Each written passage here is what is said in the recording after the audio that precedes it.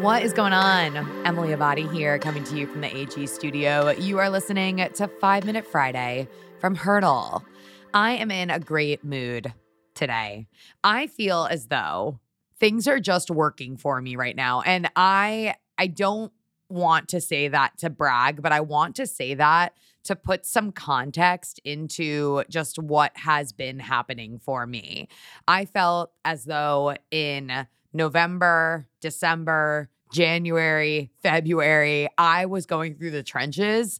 And now that I can say that I am on the other side of a lot of frustration and anger and, to be really candid, sadness, I feel empowered and hopeful and excited. And those are all just really, really great adjectives. I took a meeting this morning quite early at 7:30, and I decided, because it was such an early meeting, that I would take it while on a 3-mile walk. Chef's kiss. It was amazing. Okay, so cool. Glad I summarized my mental state for all of you. What I actually want to talk about this week on 5 Minute Friday is perspective. And my beautiful moment of perspective this week, aside from the amount of gratitude that I just shared with all of you, came from my dear friend, Willie. Now, you may remember Willie because he was on the show a few months back. Willie Valderrama, I will link his episode in the show notes, was diagnosed with MS last year. He went from not being able to walk and being in the hospital to months later training for and ultimately running a marathon. His story is absolutely beautiful. And I'm so grateful because meeting him and recording with him brought him into my life now as a dear friend, both him and his girlfriend, Allie. And so Willie and Allie and I got together earlier this week, and we were bonding over whiskey and tacos, chatting about the pandemic. And Willie said something that literally made me chuckle. He said, the pandemic has really worked for me. Yeah, this is the same man who was diagnosed with MS during the pandemic. And he was talking about how at the very beginning of when everything started to shut down, he was being paid while not having to work in the capacity that he used to have to. And he was able to breathe a little bit. And that time is when he got into running. And in his words, the MS was just kind of like a sidebar to all of the good things that were happening in his life.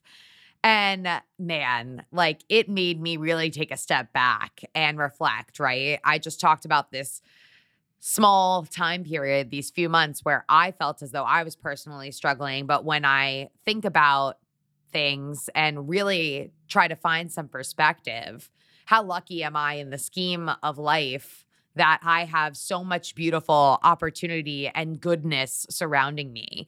And I say that also not to downplay that if you are in a moment of sadness or struggle, that you're not entitled to feeling all of those feelings and experiencing them in their wholeness, because that is critical for you to be able to process and then ultimately move on. So feel the feels. But then if you can, once you get to the other side of that moment, find some perspective. Recognize how lucky we are to have the things that we have within our life, and that we have every single day the choice to make a lot of decisions, the choice to be in control of how we react to our feelings, the choice to go after our potential and do things that excite us. And so thanks, Willie, for my necessary dose of perspective this year. I am so, so grateful that this man's in my life.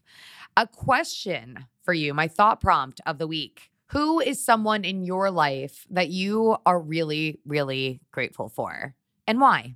Who is someone in your life that you are really, really grateful for, and why? And now, a listener question. How do you look so good all the time? Like running from a workout or a run to a call to a meeting probably, and your hair, makeup and clothes always amazing. Well, if this isn't flattery, I really don't know what is. Thank you. This is a very nice compliment. Although I will tell you that the secret to quote unquote having it all together is really just having the same staples that you go back to time and time again, and also having the right attitude. With that said, I'm going to let you in on my essentials toolbox. This is really big. The dry shampoo I swear by is R& Co. They have a dry shampoo called Death Valley, I believe. The smell of it is heaven. I also never leave home. If I'm going to do a sweat and then like continue on with my day and I have a place to put my things, I'll never leave home without the dry shampoo. I have a travel size of my go-to perfume, which smells like Santal 33 from Le Labo, but it's actually from a company called Maison Louis Marie. I believe that's how you say it. It's their number 4. It is divine. I also firmly believe that my face needs 3 things, period. The first thing is a brow. I swear by the Benefit brow gel. Then I must use the CoverGirl Outlast Extreme Wear Foundation. And last but not least, I use either the NARS Climax Mascara or the Ilia Mascara. And that's it.